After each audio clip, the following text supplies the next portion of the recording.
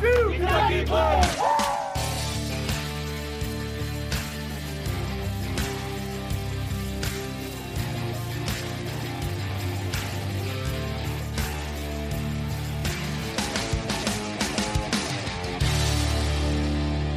All right, everybody. Welcome back to the 1-2 Kentucky Blue podcast. I'm your host, Coach John Spurlock. Thank you so much for tuning in today. Today, my guest is the Director of Sport and Performance Psychology at the University of Kentucky, Dr. Mark Cormier. Cormier, how are you doing? I'm doing well. Thanks for having me. No problem. Thanks for being on. Before we hopped on and started recording, I was telling him that we've had just about every person in our performance staff on this podcast. So obviously strength and conditioning coaches, athletic trainers, dietitians, and now we're going to have Dr. Cormier from Performance Psychology, which is a relatively new department here at UK. One thing, I sent Dr. Cormier a few talking points earlier this week, so we kind of had an agenda to go on with our conversation, and I put in there that, being the first sports psychologist at UK, and he corrected me and said that's not true. But as I started thinking about it later that night, I'm like, you know why I think that? Because I have no idea who the other person was, man, woman, no idea their background, but Dr. Cormier has been an incredible addition to our performance staff here at UK Athletics. He works very heavily with a lot of our teams, and the one team I see him the most with is our volleyball team. And we can kind of dive into how those relationships have been built, how he approaches his job. But the first thing I wanted to hit on is just your background. You're originally from Canada. Where did you get your undergraduate degree? Yeah, it's so originally from Halifax, Nova Scotia, Canada. I was born and raised there. First language is French. My family grew up, we're French Canadians. My parents, I really think, only learned how to speak English sort of in their late teens and 20s. So French was spoken predominantly in my house, and my education up until I think 11th grade was completely in French, but I learned English at a fairly young age. I was pretty heavily involved in sports. I played hockey like any good Canadian kid would. Ran track, tried pretty much all sports at some degree, and I liked some, loved others. There were some that I didn't really care about. So, but yeah, sports were always a really big part of who I was growing up, and a big part of my family. And so I mentioned the French school piece because when I about in 11th grade, I transferred over to our local high school, which was English speaking. And part of the reason I did that was because the French high school didn't have a hockey team.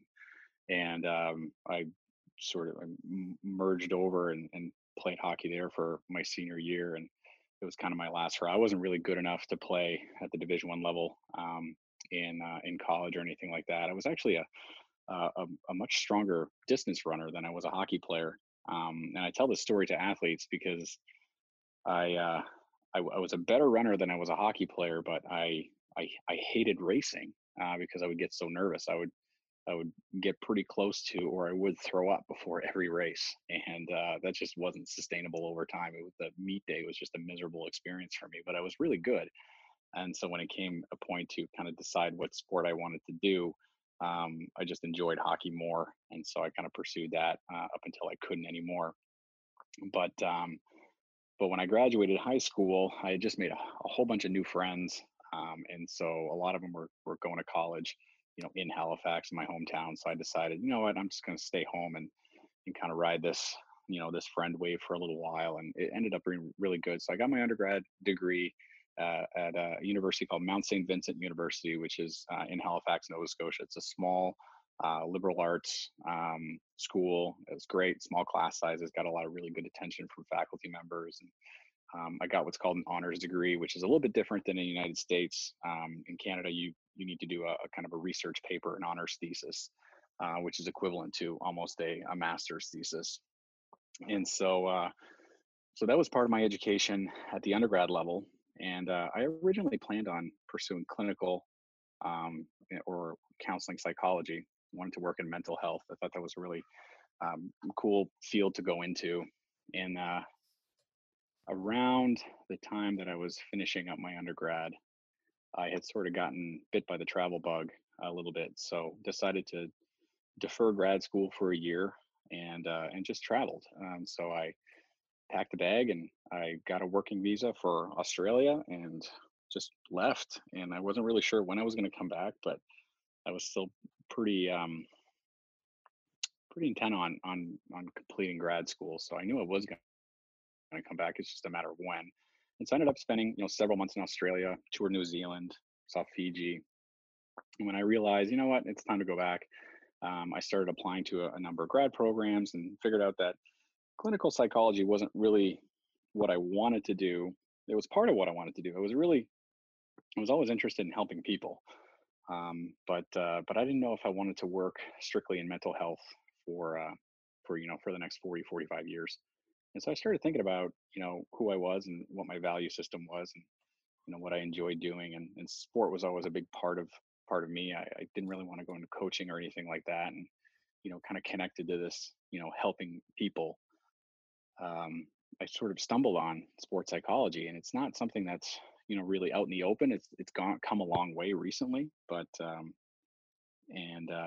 I started doing some digging and found some graduate programs, and applied to a bunch of them. I didn't really know what was going to happen. I just kind of took a shot in the dark with a number of programs, and got into several. So I was kind of in the position where I got to choose where to go. So I chose McGill University, which is in Montreal, and spent 2 years there. Studied coaching psychology, specifically how coaches develop more cohesive team-like atmospheres. And following that, I realized that research is not really my path. I enjoy research. I think it's useful. It has its place in this field, but I was really more of an applied practitioner. I enjoy working with people. Like I said, I think there's value in research, but for me, it's really about kind of getting my kind of the hands-on experience and working one-on-one with either athletes or coaches or with groups and teams and things like that. And so I started doing a little bit more research into programs, and a lot of Canadian programs are very research oriented. A lot of the PhD programs are. And so I decided, you know what, I wonder what's going on down in the US, and started researching a bunch of programs, and found a program at West Virginia University, which is a dual degree program, which means that you get a master's degree in counseling psychology and a PhD in sport and exercise psychology. So I thought that was really attractive. And so I moved down there, packed all my things, headed down to the US, and completed my education in 2014. And I met my wife in West Virginia. She was also doing her PhD in a different field, and we happened to meet in stats class of all places. So we got married while we were in West Virginia, our last year there. So when we were both on the job market, we sort of applied anywhere that allowed us to be in the same general geographic location. And we were fortunate enough to both get hired at UK. And she's born in Michigan, but originally grew up in just outside Cincinnati, so it was fairly convenient for us in terms of being close to family. And we've been here ever since. We've been here since 2014. That's awesome. That is great. And what is your wife? What's her degree and profession now? She has a PhD in communication studies. And Gotcha. so she works over in the College of Communication and Journalism in the School of Information Sciences. So she studies a lot of instructional communication. So basically how to be effective teachers, what are the common teaching misbehaviors. Some of her original research was on interpersonal communication. So how couples or individuals talk about relationships to one another. So it made our relationship really interesting too, because she was coming to me with all this new and innovative research, and we would talk about a lot of it. And a lot of it transfers over to sport too, because it's in sport we're talking about teammates. I mean, those are relationships, not romantic ones for the most part. In some cases there are some exceptions, I'm sure, but yeah, I mean, it's communication, it's interpersonal communication, how we communicate with one another and how we do that effectively. That's awesome. And how does your wife feel about having a psychologist as her roommate, because my wife is a psychologist, and sometimes it's great, and other times I'm like, God, I didn't need to know that about myself. I try really hard to leave it at work. That's Um, good. but so, yeah, I mean, we have a lot of academic discussions. We certainly talk a lot about, research and those kinds of things. But yeah, when it comes down to analyzing, and all, I just don't do it, like Yeah. as soon as I tell people what I do, is like, oh, are you analyzing? No, I don't do that. Like if I need to be able to shut it off and just kind of be a human being every now and then. So it's been good. We've been before we started recording, we were talking about accents, and I didn't realize you were French Canadian. So Yeah, you have that accent that you grew up with, and obviously you said you learned English, and then you got thrown into the accent of West Virginia and Kentucky. yeah. So I'm a bit of a mix of everything. So a lot of people don't realize I'm Canadian, and specifically, even taking a step further, a lot of people don't realize that I'm French Canadian. But I mean, I grew up in Halifax. I mean, Halifax is about I don't know, 400,000 or 500,000 people. So it's a fairly big city, a little bit bigger than Lexington, a little bit more urban, but primarily English speaking. So when I started playing hockey at the age of 3, and when I started going to pre-K and those kinds of things, I mean, it was hard to find a French school because it's an English city. And so I had to pick it up pretty quickly. At a very young age, my dad was part of the coaching staff, mostly because to kind of help me understand what the coaches were saying.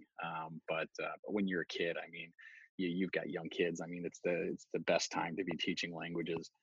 They're just in that critical period for language development. So they're like little sponges. So I picked it up fairly quickly. So even though French was the language that we spoke primarily in our house, it was as soon as I went to hockey practice or a tournament or something like that, all my friends were English speaking. So there's very little accent there. But if you were to talk to my parents, like if you were to get them here, it's still pretty thick, and they're in their late 60s. So Yeah.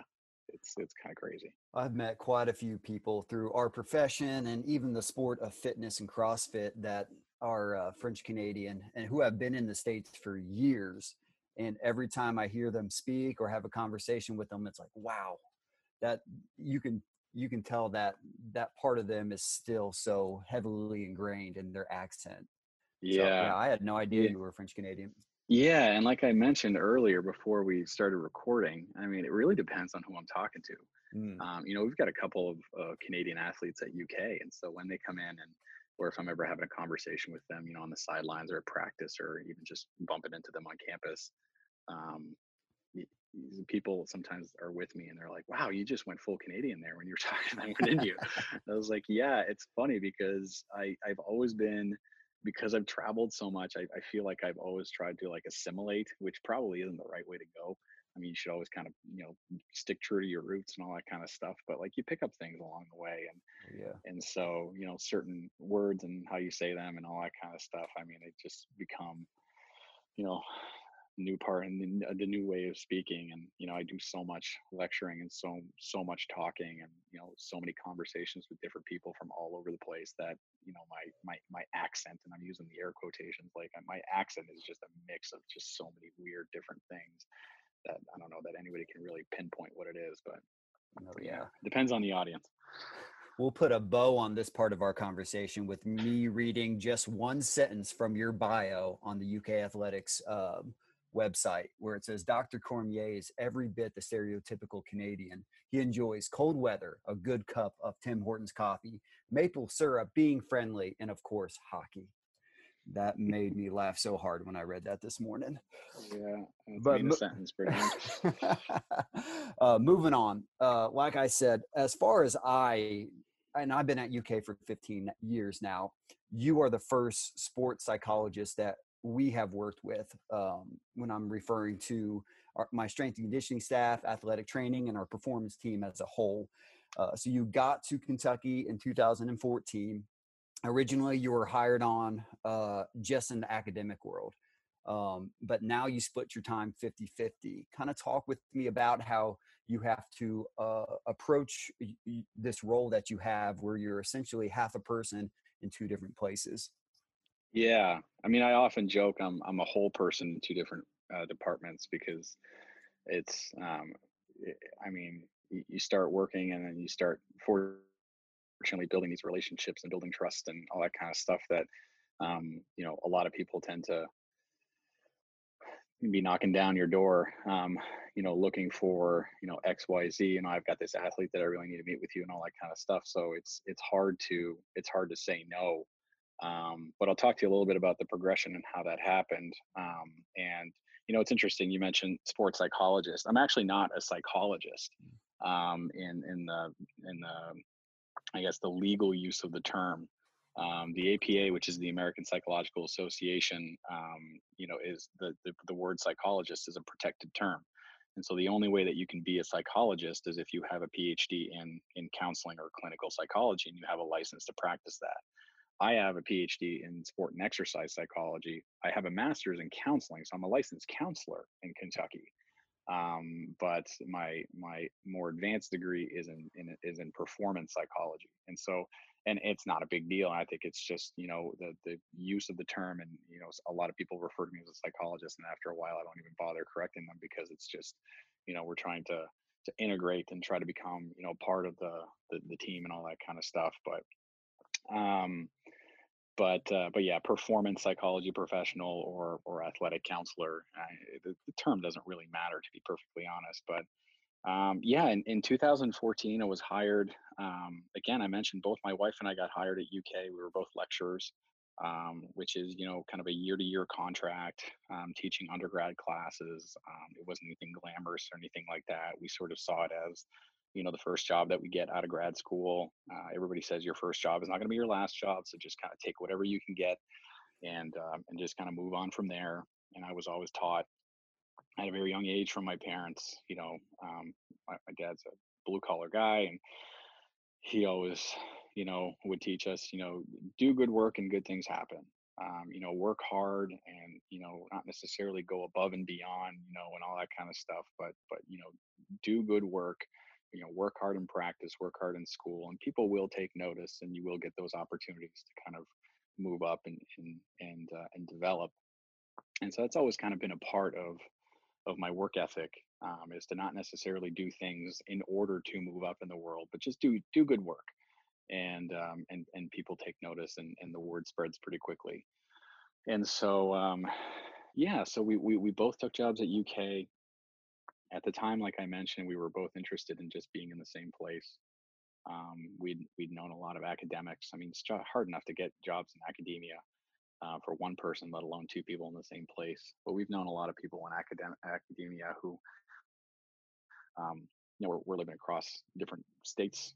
In some cases, they would be living 3-4 hours away from their spouse. And we just had so very little interest in doing that. And so we took jobs that weren't necessarily ideal just to kind of end up in the same place because we were recently married and wanted to start a family and stuff like that. Um, so I got pretty bored in the first semester because all I was doing was teaching, you know, undergrad sports psychology and I think a research methods class at the time. And so I started kind of poking around, and Lexington at the time didn't have anybody. Not only UK didn't have anybody, but Lexington didn't have many people doing any kind of performance psychology in the community. So I, opened a sole proprietor business where I was kind of officially on the books. And once people started catching wind that I existed, it was mostly youth sport. Parents wanted to get their kids, in to give them whether it was a competitive edge or they're dealing with performance anxiety or whatever it may be. And so it kind of, it was keeping me busy. It was keeping me sharp. I'm one of those people who believe that being a teacher makes me a better practitioner, and being a practitioner makes me a better teacher. And so I really like the marriage of the two. And so I was always very intent on doing both. And so yeah, so I was teaching and doing some community work, and I was pretty happy. And we just we're having our first child, so it wasn't too hectic yet. And And then an opportunity sort of presented itself to work with some of our teams at UK. And at the time, even though I wasn't the first, at the time there wasn't anybody working. And and so coach reached out to me and said, "Hey, I heard you on campus, and one of my athletes took your class, and he mentioned that you're doing what you're doing, and interested if you'd be interested in coming to giving a workshop to our group." And I said, "Sure." And so, at first it was just kind of like, I'm happy to do it. It's just fun for me getting involved with UK athletics.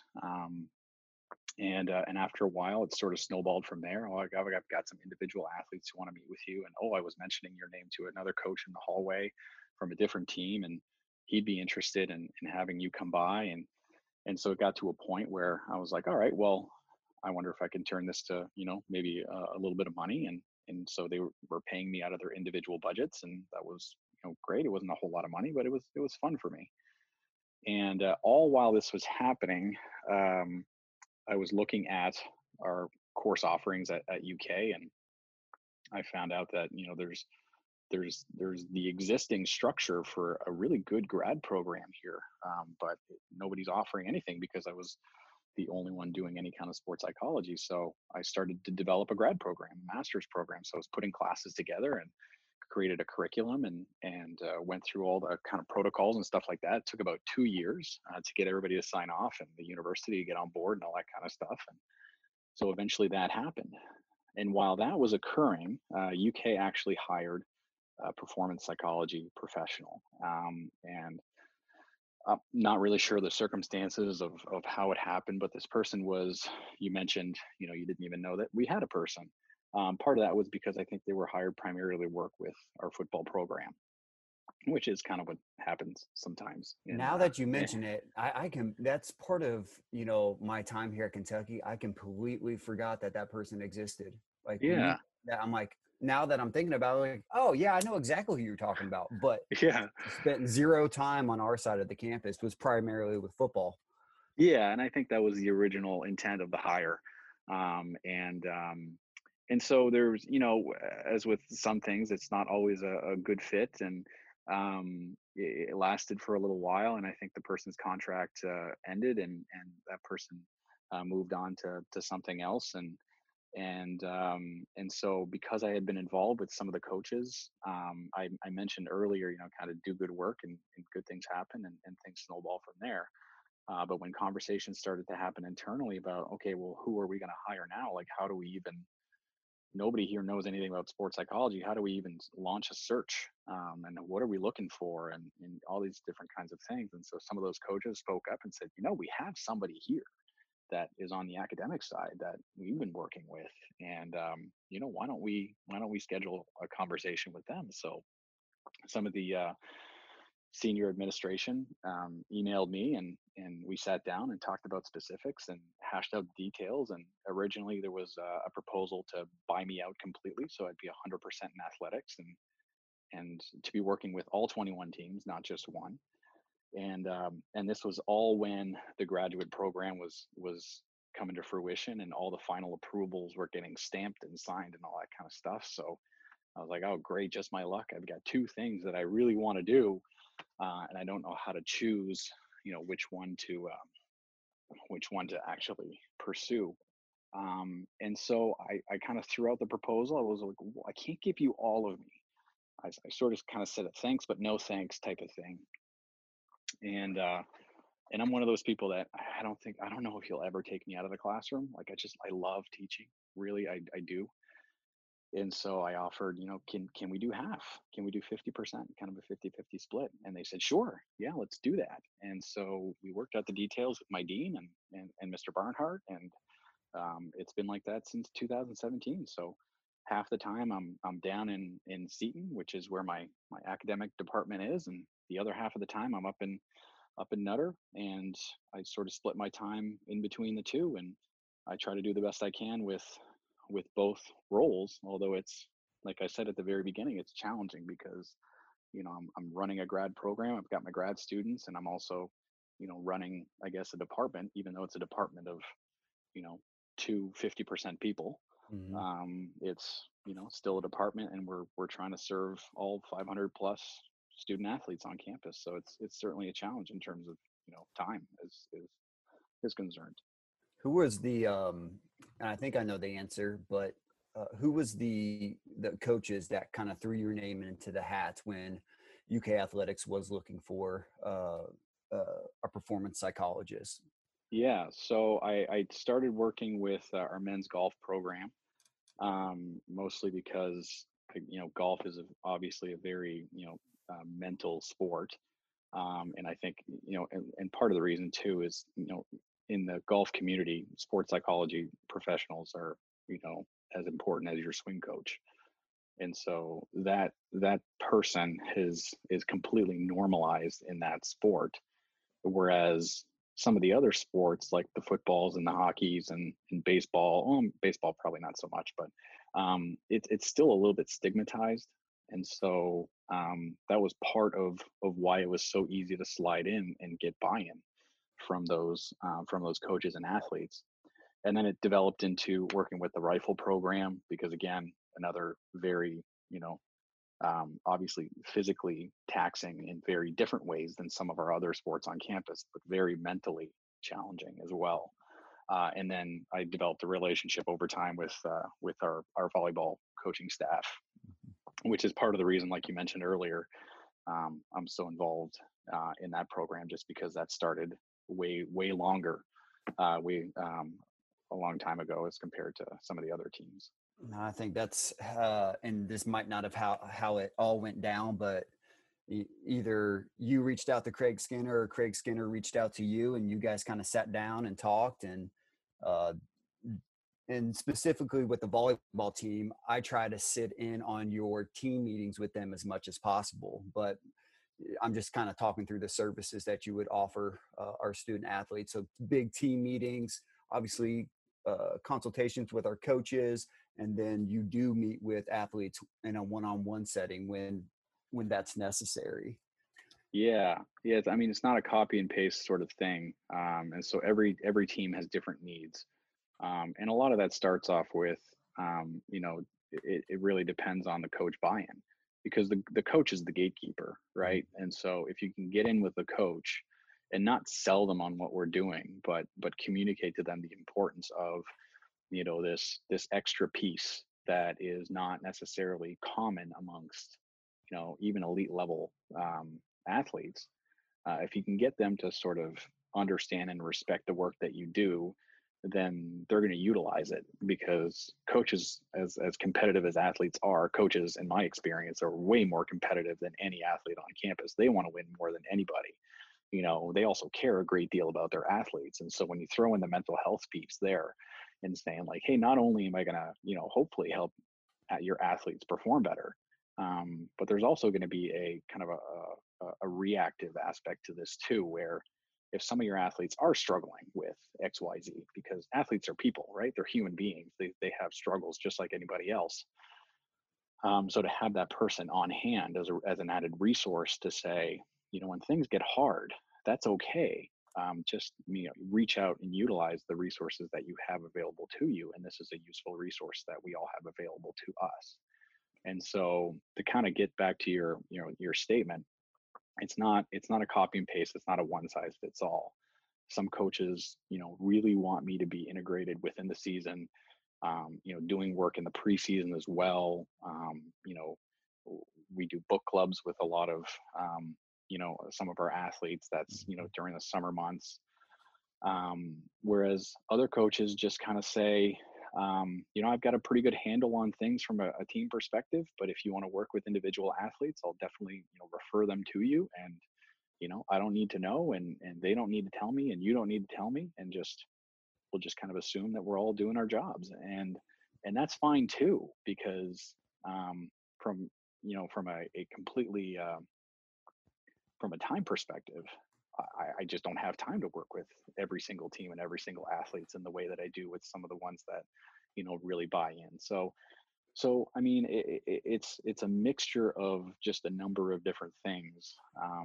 I work with, as the strength conditioning staff, the sports medicine staff.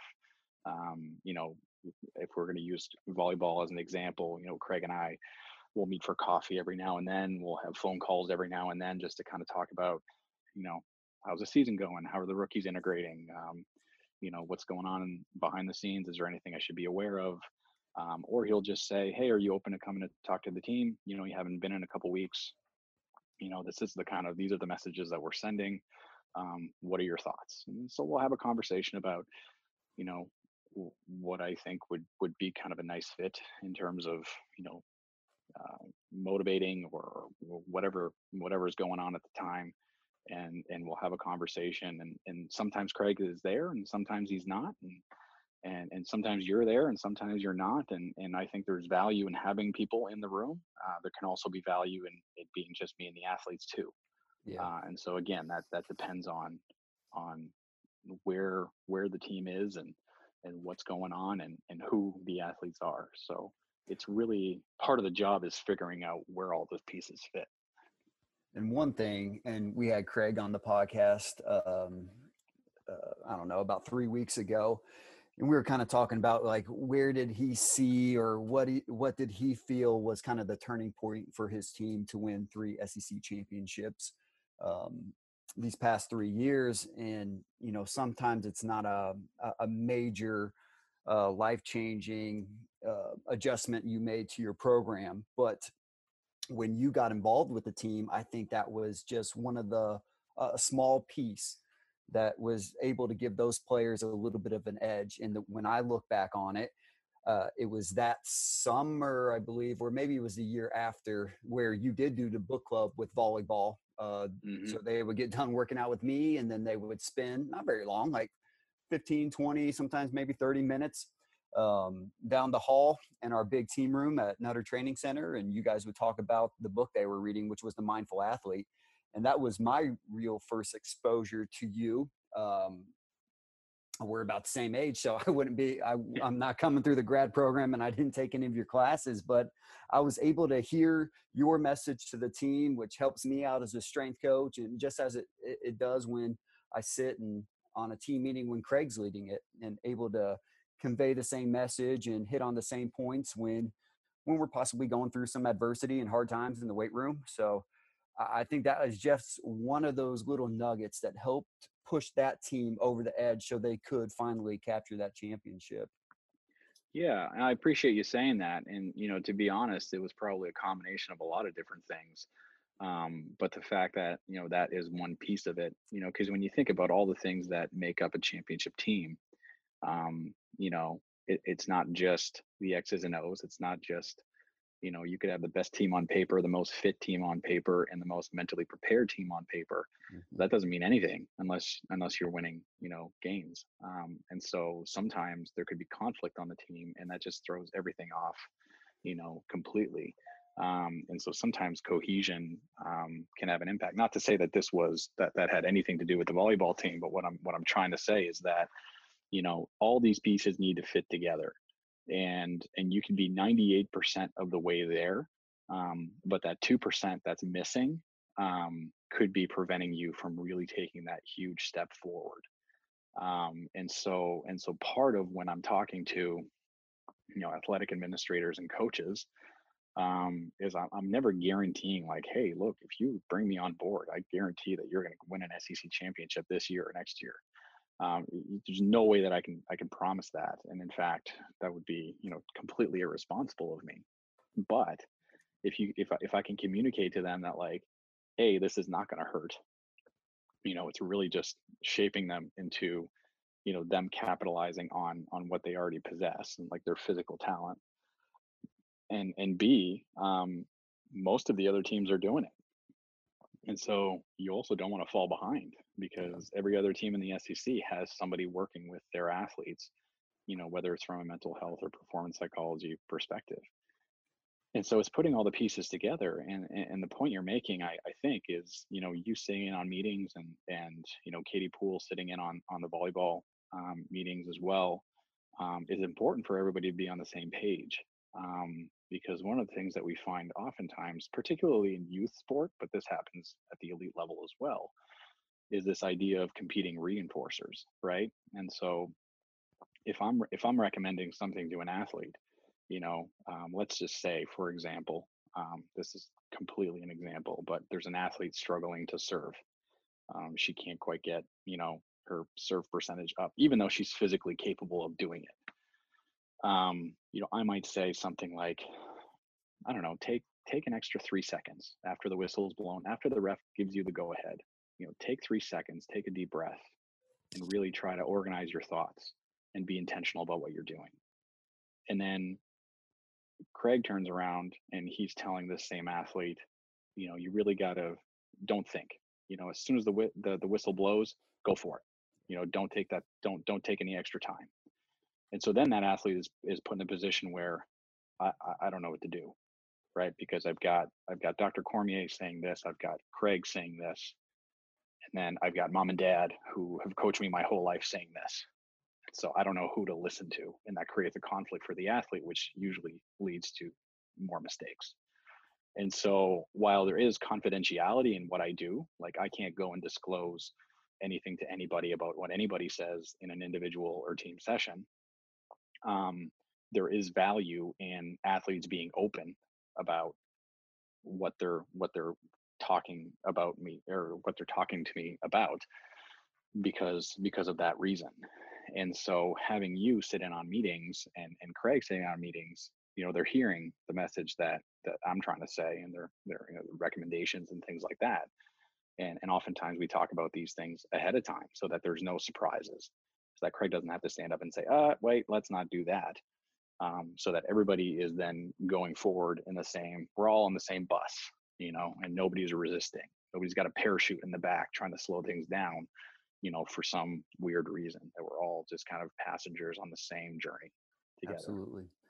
So let's kind of talk about your vision as you see not only the athletic piece of it, but the academic piece of it as well. Where do you see, how your program develops and grows and evolves in the future?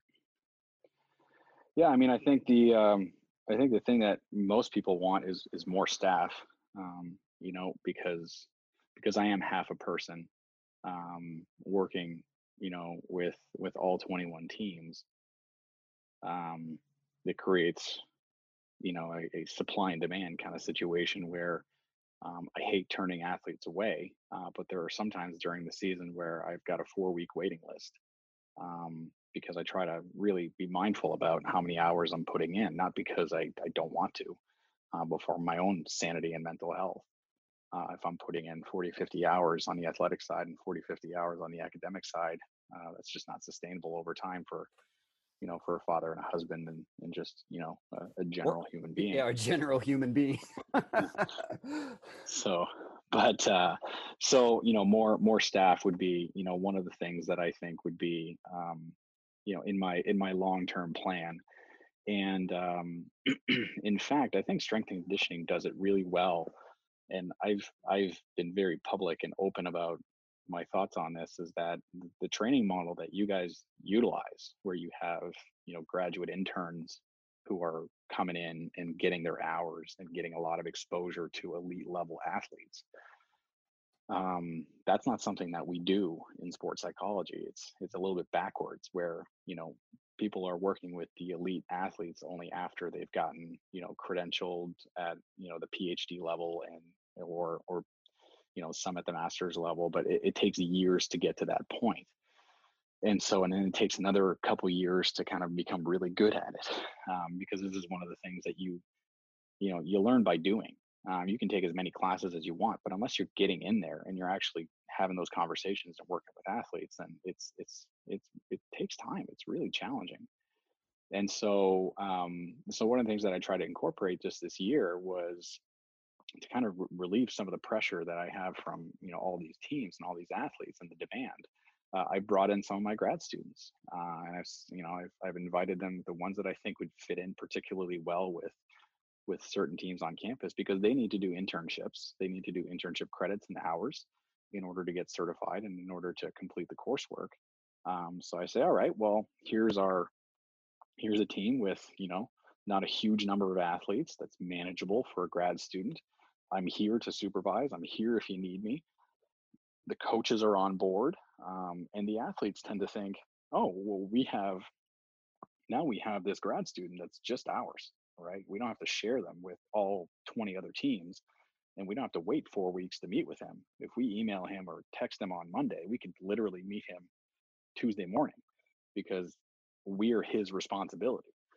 And so, that's something that we've just started to implement, and I'm still involved with all those teams. Like, I'll show up to a couple meetings and provide mentorship and feedback and to my grad students, and even help deliver the message and all that kind of stuff. And that's how you learn, not unlike what you guys do in strength conditioning. So I think there's real value in that, and I've picked up on a lot of what I see in the training room, or in the weight room, and I've noticed that, wow, you guys have got your shit together. Like, you guys got some really good people that really know what they're talking about. And I wonder if there's something to this training model. So I've really tried to adapt some of that to what we do.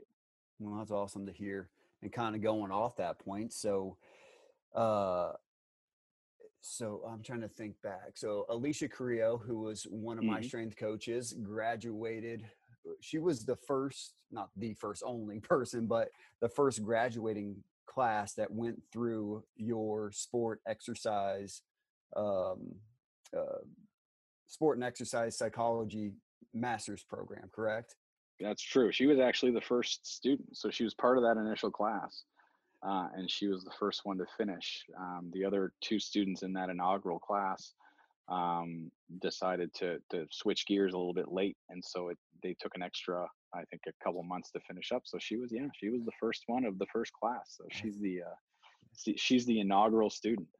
And I think as she was applying for grad school, we were talking with her about, hey, do the exercise phys route. And it was almost at the very, I think she ended up having to like call you and actually change her emphasis from exercise phys to your program, which I think was a great decision on her part.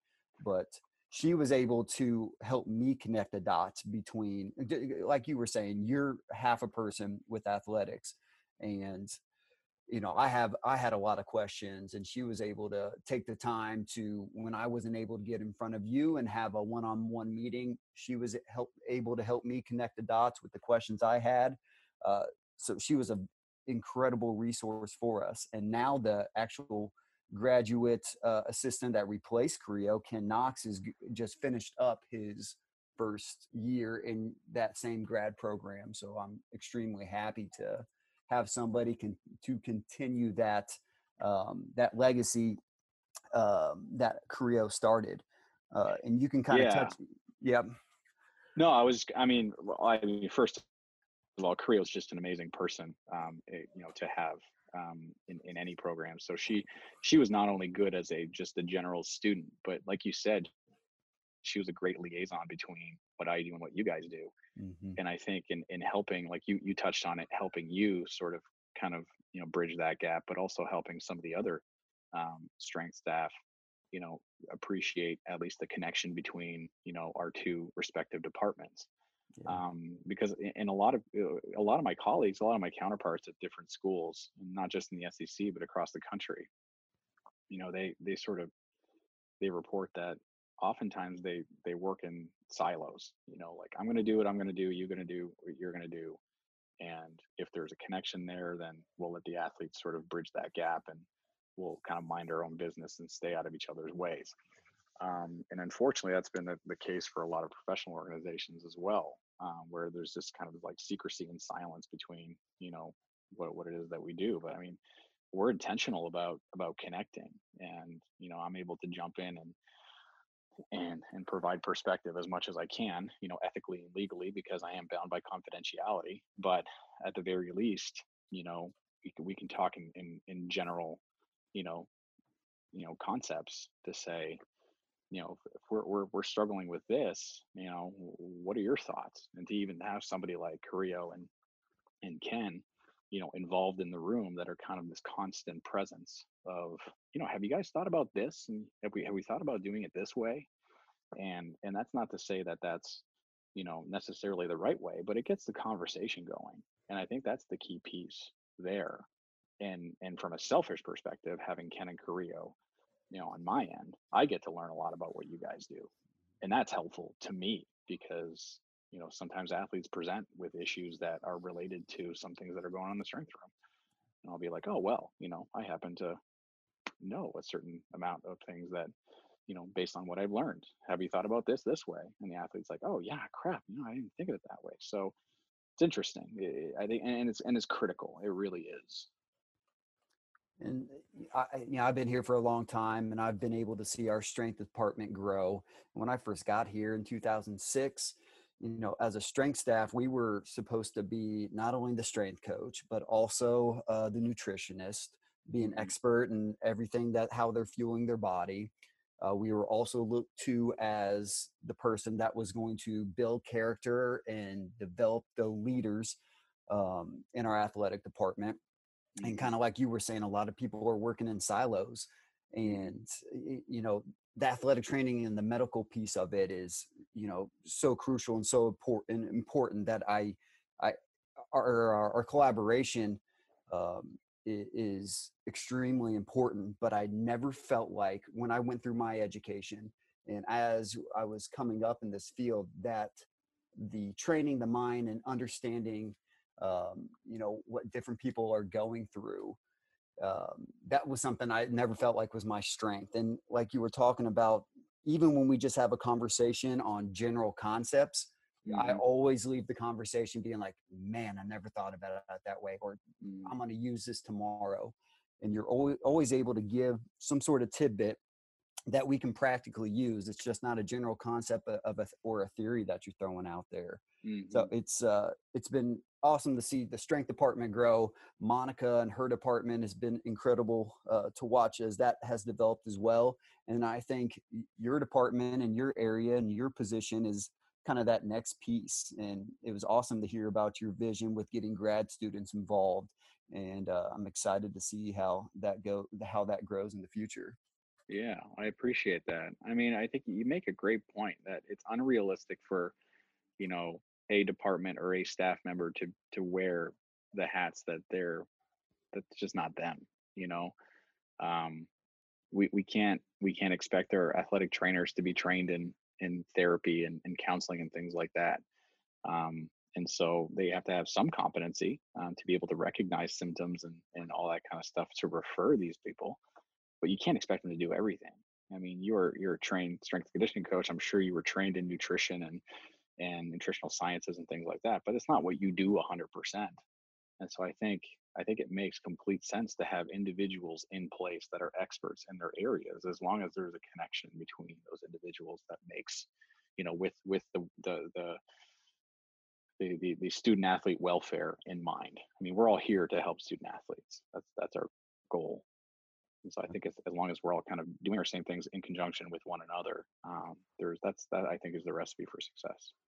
Absolutely. So we've been going for about a little over 45 minutes right now, and I know you Good. got two kids. Um, how has life been from a professional and personal standpoint since we've been at home for 8 weeks or whatever week it is Oh, right now? rough, Yeah. really rough. Yeah, I mean, look, I feel incredibly fortunate that both my wife and I have been able to continue working, and we had the ability to finish working and finish the semester at home. I realize and I recognize that there's a lot of people that don't have that privilege, and so we've been very careful about what we complain about, but it was definitely a challenge and an adjustment for everybody. I think my 2-year-old is living her best life because she's just at home with the people that she loves the most in the world, so she's just loving life right now. But yeah, my 5-year-old is just craving social interaction. Really? She just needs another 5-year-old to run around with and to play Mm. with and stuff like that, so it's been hard for us to watch that. And we're trying, doing the best we can, while still trying to finish, doing our work and completing our responsibilities. But on the athletic side, it's been a lot of late nights, where I'll tell athletes, yeah, I'm happy to continue to meet with you, and I've done that, and I've maintained the same relative amount of hours that I do in the semester and face to face, but it's been a lot of phone calls that start at 8 o'clock and go until midnight in some cases, because that's really the only time that I can carve out a piece of my day, to dedicate completely to a person and not be interrupted by, somebody kicking down the door, or, daddy, I need some juice, or all these different kinds of things. Cause you want to be present when an athlete is reaching out for something. So it's been difficult to manage, but we've made it work.